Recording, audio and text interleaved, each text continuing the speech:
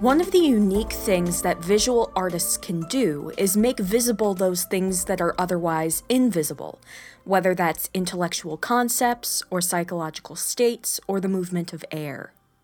They can take metaphors and visualize them, make them feel real and concrete. They can turn a pun into a picture. For a long time in Western art, however, there was a limit to the kinds of visualizations many artists undertook. Usually, they were confined to the realm of allegory, creating an anthropomorphized version of an intellectual concept like charity or poetry. More sensational and experimental visualizations of concepts weren't high-minded enough for the Western artistic establishment. But there were always exceptions, and in 18th century Britain, that exception was Henry Fuseli. Fuseli was a Swiss-born artist who came to be known for tackling particularly scandalous subject matter. He painted the erotic and the disturbing, and sometimes both at once, as he did in the painting we'll discuss in this episode, entitled The Nightmare. The Nightmare, especially the version currently at the Detroit Institute of Arts, became a symbol of the type of Gothic horror that was becoming popular around the end of the 18th and the beginning of the 19th centuries. It's often closely associated with Mary Shelley's science fiction masterpiece Frankenstein. But it's not just an encapsulation of a genre particular to Regency Britain. It references much older and more deeply rooted horrors, and foreshadows many of the tropes we see in more modern horror content today. Turn off the lights, let your imagination run wild, and let's explore the terrors of Henry Fuseli's The Nightmare.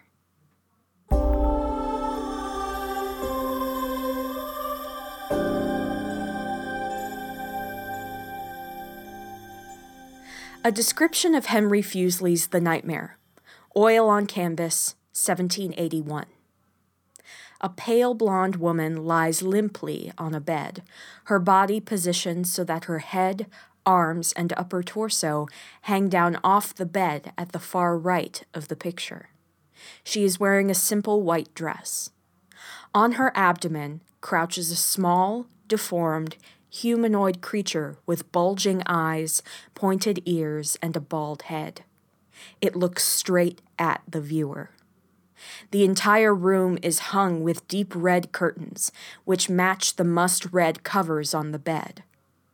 The creature's shadow falls on one of those red curtains, right next to where the curtains part, in the left half of the image, to reveal a black horse poking its head through. The horse's mane is wild, its mouth is open, and its eyes are a solid white. In the foreground at the far left of the painting is a nightstand with 2 bottles and a couple of boxes, giving the viewer a sense that, despite the fantastic nature of the scene, this horror is taking place in a real person's bedroom.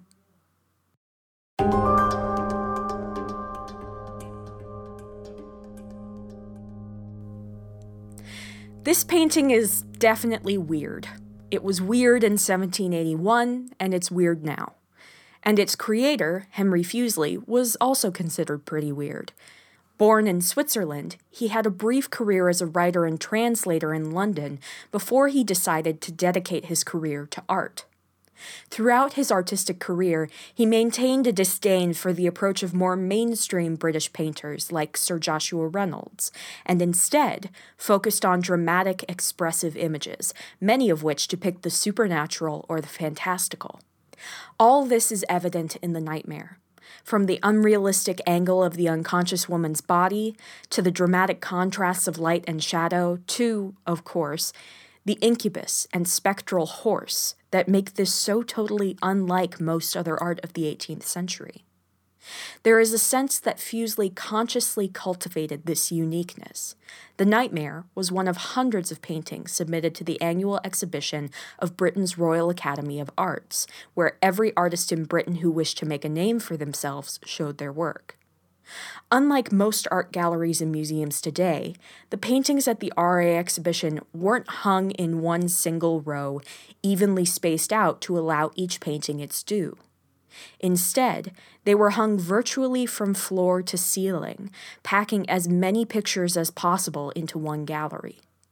This meant that the paintings that got the most attention tended to either be the biggest or the most sensational.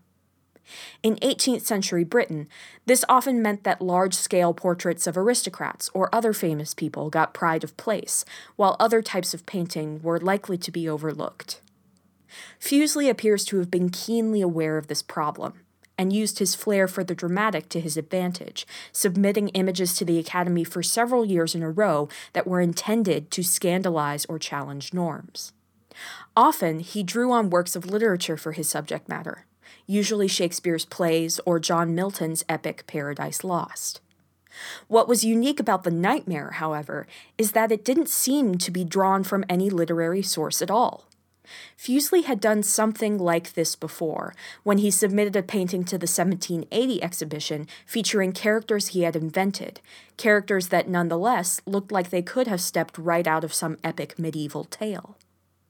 But The Nightmare had no pretensions of being an illustration of literature, and that was deeply disconcerting to many, including one reviewer who called it, quote, a strange, enthusiastic whim that appears to be the artful effusions of a distempered brain, end quote. Another reviewer had a much more favorable take, calling The Nightmare, quote, not only well conceived, but well executed. The whole produces the effect very powerfully, end quote. The Nightmare was polarizing, and yet it seemed to immediately cement itself in the popular imagination as a quintessential image of horror and the dream state.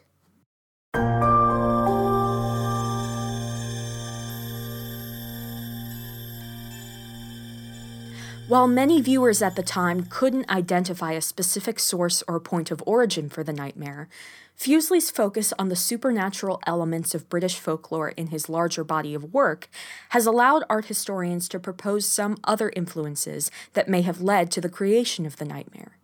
These ideas are also based, to some extent, in a poem that was printed alongside the image when it was copied and sold in print form. Fuseli's friend Erasmus Darwin, the botanist and grandfather of Charles, wrote the following lines to accompany the print version of The Nightmare.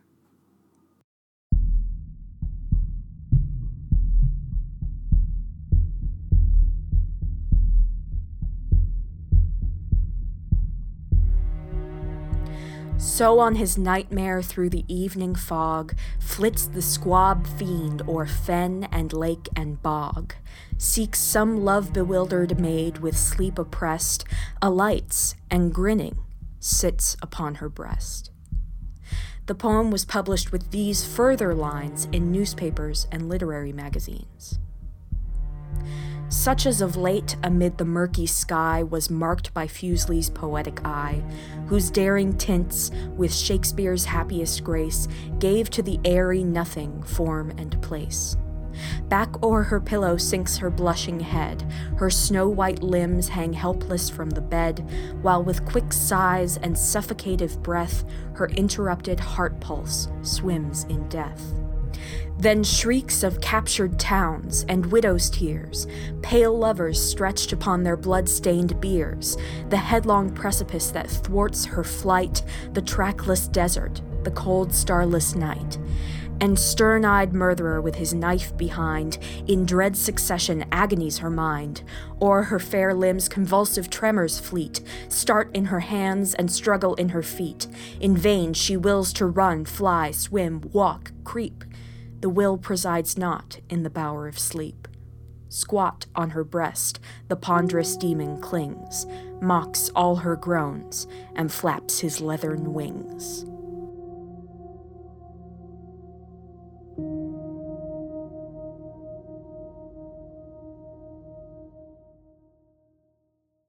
If we take the poem as an explanation of the image, it becomes clear that this is not just any nightmare being depicted, but a very specific form of nightmare.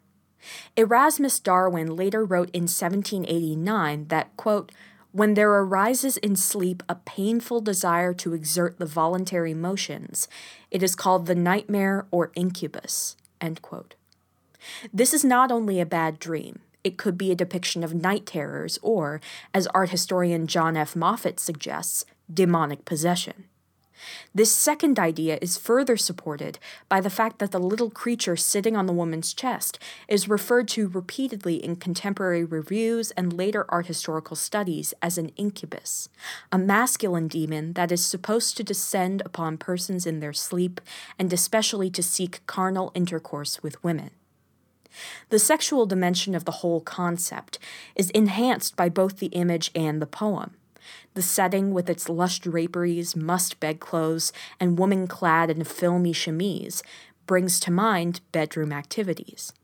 The language of the poem emphasizes the same thing, with terms like love-bewildered, blushing, quick sighs, pale lovers, and convulsive tremors in the woman's fair limbs.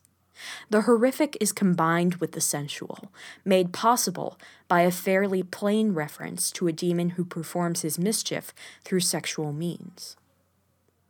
The concept of the incubus does pop up in literature, specifically the literature of witchcraft, according to Moffat.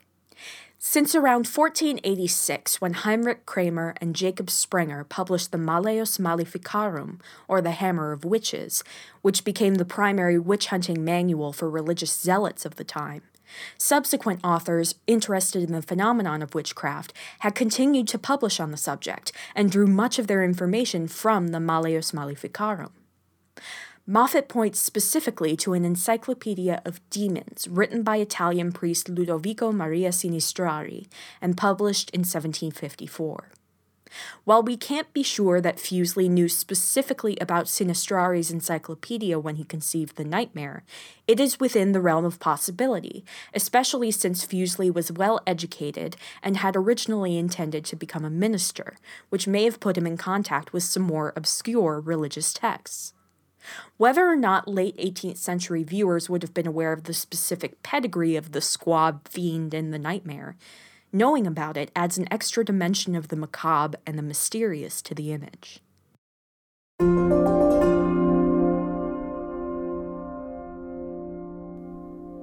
The nightmare's possible connections to a history of the horrific are almost as interesting as its real connections to the increasingly popular Gothic literature of the late 18th century and, ultimately, what we consider horror media today. The Gothic novel emerged at the end of the 18th century as an even more scandalous form of an already morally dubious genre, the novel.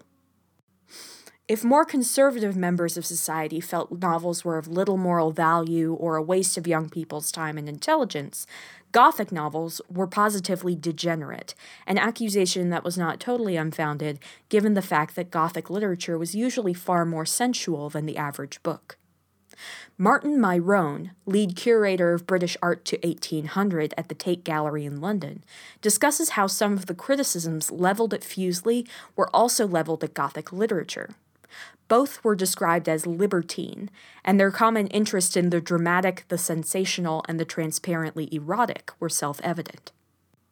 Myrone attributes the increasing interest in the brand of spectacular drama presented by both Fuseli and Gothic authors to a frustration with the high-minded, heroic art of earlier on in the century, when the Enlightenment was in full swing and rationalism prevailed. The Gothic, says Myrone, quote, took shape as a means of conveying heroic sentiments in a spectacular fashion, end quote. Heroism and idealism were beginning to seem more like folly than a reality that could be achieved, so it was easier and more appealing to cast them in theatrical terms than to try and frame them realistically. The nightmare takes a long-standing motif, the fainting damsel, and sets it in a theatrical context, complete with red backdrop curtains. But this is not any ordinary damsel in distress situation. The danger is not lurking just off to the side, but front and center. The incubus looks straight at the viewer, almost mockingly, knowing that the viewer cannot enter the picture plane and rescue the woman. It plays on the anxiety created by the absence of a hero, the absence of resolution or salvation. This ambiguity and anxiety made the nightmare a perfect point of inspiration for others interested in the Gothic and the horrific, most notably Mary Shelley and her masterpiece Frankenstein or the Modern Prometheus, published in 1831. The painting is quite clearly evoked in the scene in which the creature murders Victor Frankenstein's wife, Elizabeth, particularly the following passage.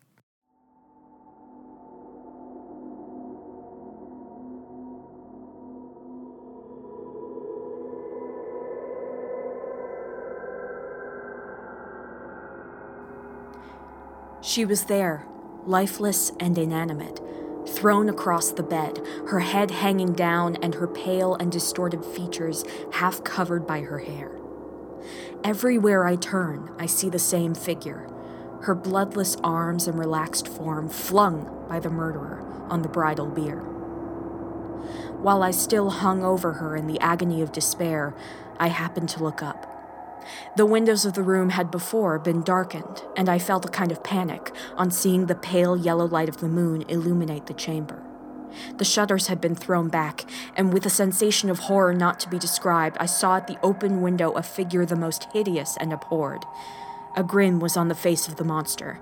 He seemed to jeer, as with his fiendish finger he pointed towards the corpse of my wife. I rushed towards the window and, drawing a pistol from my bosom, fired. But he eluded me, leaped from his station, and running with the swiftness of lightning, plunged into the lake.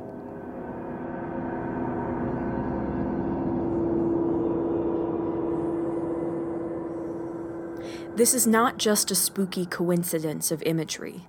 Mary Shelley was well aware of Fuseli in the nightmare, more so than most, because her mother, Mary Wollstonecraft Godwin, had had an affair with Fuseli.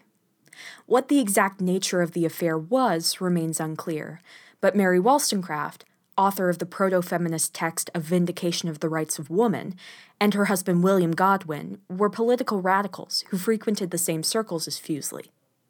At some point, Mary Wollstonecraft even wrote Fuseli a number of love letters that her daughter tried to get back from Fuseli after her death. Mary Ann C. Ward, in an article on the links between The Nightmare and Shelley's Frankenstein, argues that Mary Shelley's familial connections to Fuseli further informed her use of nightmare-like imagery in Frankenstein. Specifically, Ward asserts that Mary Shelley associated her mother's affair with Fuseli with her death and subsequent disgrace as a result of intimate details of Wollstonecraft's life being revealed in William Godwin's posthumous memoir. Ward elaborates on this, saying, quote, "The painting reflects Mary Shelley's thematic linking of sex and death. The painting is darkly erotic and is linked to her mother's earliest sexual experience. At the same time, the image suggests violation and or death and was created by the man who, in Mary Shelley's mind, helped put an end to her mother's literary life. Her mother was certainly one of the women whom Fuseli's incubus touched, and the result was perhaps sex, but most certainly literary obscurity, the death of her work and influence." End quote. Ward frames Fuseli himself as the incubus, which is somewhat in keeping with commentary from the late 18th century that characterized the Swiss painter as wild, mad, or even as a disease. Artist Maria Cosway was said to have caught the Fuseli because their style was so heavily influenced by his. To make matters even creepier, a number of art historians cite a passage in one of Fuseli's early letters as a possible inspiration for the painting. In it, the young Fuseli expresses a fantasy about a woman he'd fallen in love with named Anna, who was about to marry someone else. This sentence in particular is eerily reminiscent of his later painting. Quote, "Last night I had her in bed with me, tossed my bedclothes hugger-mugger, wound my hot and tight-clasped hands about her, fused her body and her soul together with my own, poured into her my spirit, breath, and strength." End quote. Fuseli's fantastical painting has links to real-life desires, in particular, tragic and unrequited desires, and whether Fuseli saw himself as the incubus in the nightmare or not, the sexual dimension of the painting has followed it through the ages beyond its early reference in Shelley's Frankenstein.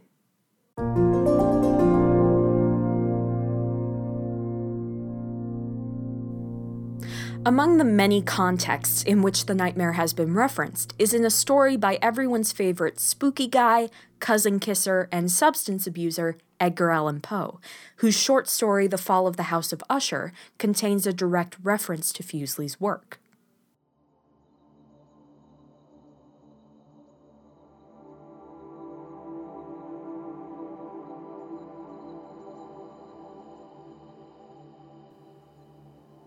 From the paintings over which his elaborate fancy brooded, and which grew touch by touch into vagueness at which I shuddered the more thrillingly, because I shuddered knowing not why, from these paintings, vivid as their images now are before me, I would in vain endeavor to educe more than a small portion which should lie within the compass of merely written words.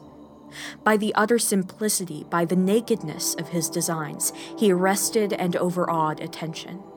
If ever mortal painted an idea, that mortal was Roderick Usher. For me, at least, in the circumstances then surrounding me, there arose out of the pure abstractions which the hypochondriac contrived to throw upon his canvas an intensity of tolerable awe, no shadow of which felt I ever yet in the contemplation of the certainly glowing yet too concrete reveries of Fuseli.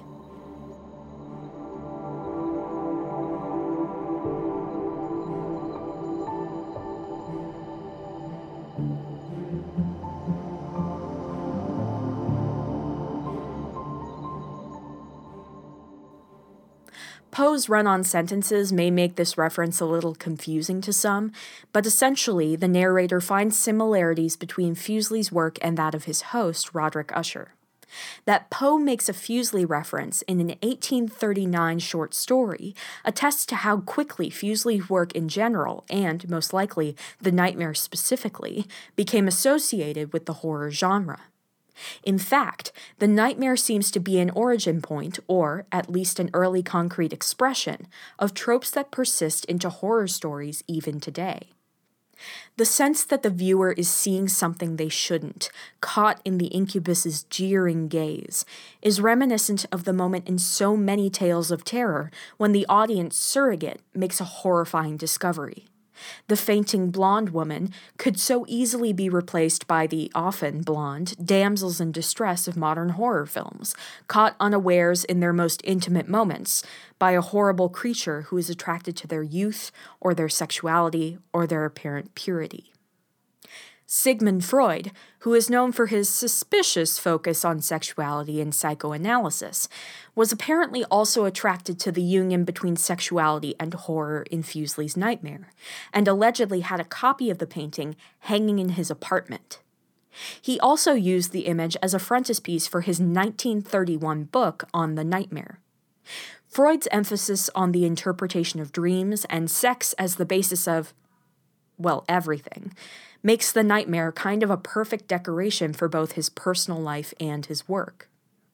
The methodologies and motivations behind Freud's theories have been proven to be deeply flawed, or even, according to some, based in Freud's own denial of the prevalence of sexual assault and child abuse amongst the well-heeled people he examined. Whatever the case, the Nightmare continues to be associated with Freudian psychoanalysis and psychosexual horror, which further strengthens the painting's status as a point of origin for modern horror media.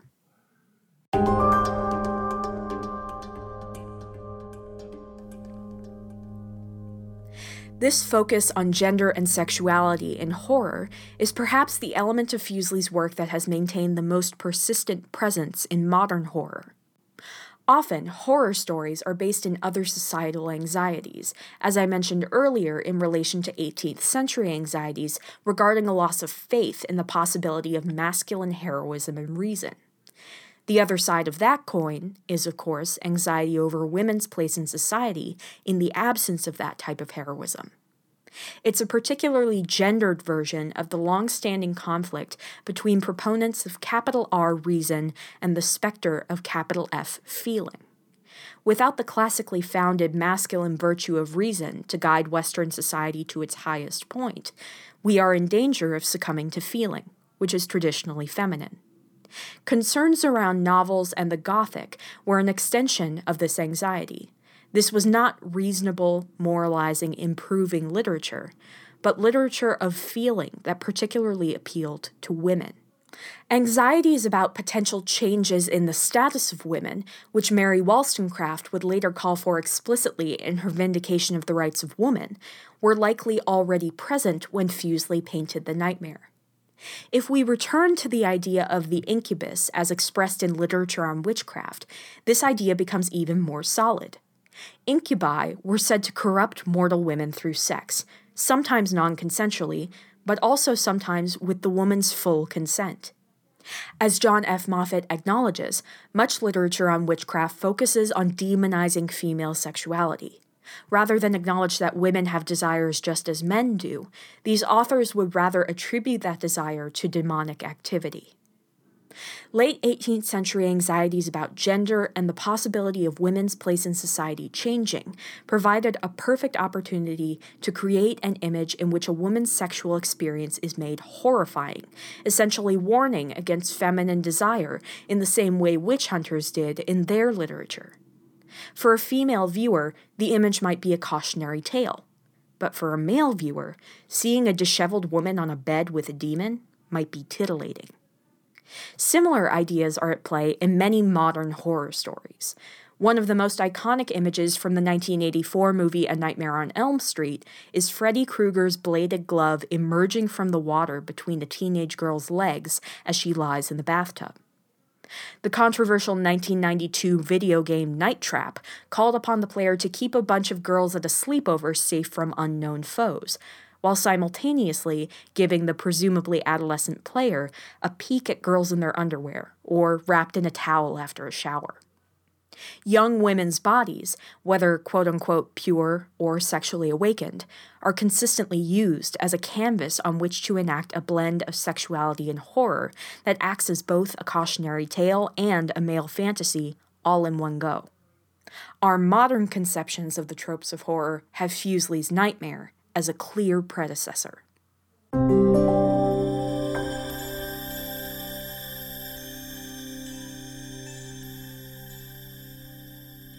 Having discussed much of the context and impact of the nightmare on horror media in general, and in terms of specific literary references, I also wanted to discuss a couple of fairly recent uses of the nightmare in media that are perhaps less aware of the image's pedigree. The first is a 2016 horror game called Layers of Fear, in which the player walks through a house and reconstructs the story of its former occupants by picking up objects and documents, and by looking closely at their surroundings. The primary story that the player uncovers in Layers of Fear is that of a painter and his wife and child, the painter's abuse of his family and of alcohol, and his ultimate descent into madness. Throughout the seemingly never-ending house with its ever-changing architecture, the player passes by painting after painting hanging on the walls of the house, most of which are real paintings from Western art history. Among these paintings, which include works by Jan van Eyck, Rembrandt, Goya, and others, is Fuseli's Nightmare, propped up against the wall in the artist's studio, which is a place to which the player repeatedly returns in order to use macabre found objects to complete an original painting. Many of the paintings in Layers of Fear seem to have been chosen purely based on spooky aesthetics, rather than an actually frightening subject. One particularly amusing moment for me as an art history nerd is the use of Jan van Eyck's portrait of a man as a jump scare. The player is walking through a room and turns around to see an oversized, distorted version of Van Eyck's portrait of a sour-faced Dutch man in a red turban right behind them. Not exactly nightmare fuel. Other apparently scary paintings in the game include a 17th century portrait of a court dwarf and a 16th century portrait of Tognina Gonçalves, whose family was known for having hypertrichosis, or excessive hair growth, most notably on their faces. Of all the paintings included, Fuseli's Nightmare is probably the most appropriate for the context of the game, but all the paintings selected were chosen for their eerie or unnerving effect, proving that the shock value of the nightmare is still there after over 2 centuries. Another pop culture use of the nightmare is in the drama, mystery, soap opera, musical? The unclassifiable hit TV show Riverdale, which is loosely based on the Archie series of comics and its many spin-offs. Season 2, Episode 9 features a scene in which resident mean girl Cheryl Blossom confronts her mother in the drawing room of their mansion, which from the very beginning of the series was framed as a site of neo-Gothic horrors and secrets. Above the fireplace in that room hangs Fuseli's nightmare, an image that is both appropriate for the mood of the mansion and for some of the conflicts that Cheryl herself encounters, including issues surrounding her own free expression of her queer sexuality. A number of scenes in Season 2 of the series take place in Cheryl's bedroom, which features red curtains and a red velvet headboard on the bed, just like the red draped room in Fuseli's nightmare. She begins to explore her feelings for another girl in that bedroom, feelings for which she is ultimately punished by being sent away to conversion therapy. Her sexuality is stifled, and what takes place in her bedroom is framed as taboo. Her bedroom is also the site where a serial killer attempts to murder her, only for her to climb out the window. She is briefly trapped in that red-draped space by an evil force, but she manages to escape it. That brief entrapment echoes the larger trap of the entire mansion and her abusive family, from which she also manages to escape by the end of Season 2. Just like the woman in Fuseli's nightmare, evil forces take turns holding her down and stifling her power and agency, but while the fainting damsel is forever suspended in that trap, Cheryl escapes her nightmare. Clearly, Fuseli's nightmare still has power in terms of the horror, or at the very least, the eeriness it can evoke in viewers. The specific anxieties of the late 18th century may not necessarily be in play for contemporary viewers of the painting, but we can very easily see other cultural anxieties represented in the squat little demon's harassment of the damsel. Sexual assault and women's structurally enforced lack of power in many different spaces and situations could be one of those anxieties, as could deep-seated white anxieties about the victimhood of white women at the hands of men of color, who have been historically characterized in Western media as beastly or otherwise non-human. It could be seen as reflective of mainstream heterosexual anxieties about queer sexuality. Many of the realities of queer sexuality are viewed as incomprehensible or even unnatural, for one thing, and queer people have often closely identified or been likened by others to monsters in fiction, such as vampires, or even the Beast in Beauty and the Beast. Throughout it all, the nightmare's potential to shock and unnerve persists, partly as a result of its repeated use in a variety of media as a shorthand for a gothic brand of horror that plays with ideas of sexuality. It's a thing that cannot be killed, that keeps coming back again and again, because it keeps being relevant, because someone somewhere still clutches their pearls at the sight of it. Just as Frankenstein is the mother text of modern science fiction, we could also call the nightmare the mother image of modern horror, the place from whence it all began.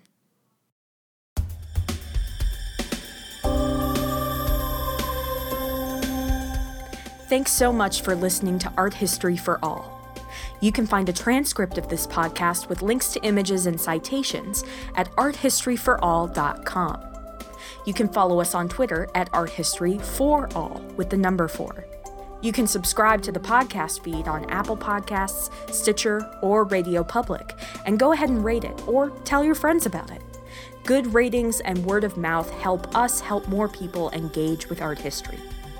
If you really, really like the podcast, please feel free to leave a tip on Ko-fi at ko-fi.com/arthistoryforall. This podcast was produced and narrated by me, Allison Healy. The theme was composed by Bruce Healy. Credits for other background and interstitial music can be found in the podcast description or at the end of the transcript. Stay tuned for the next episode at the end of November, and remember to look closely. You never know what you might see.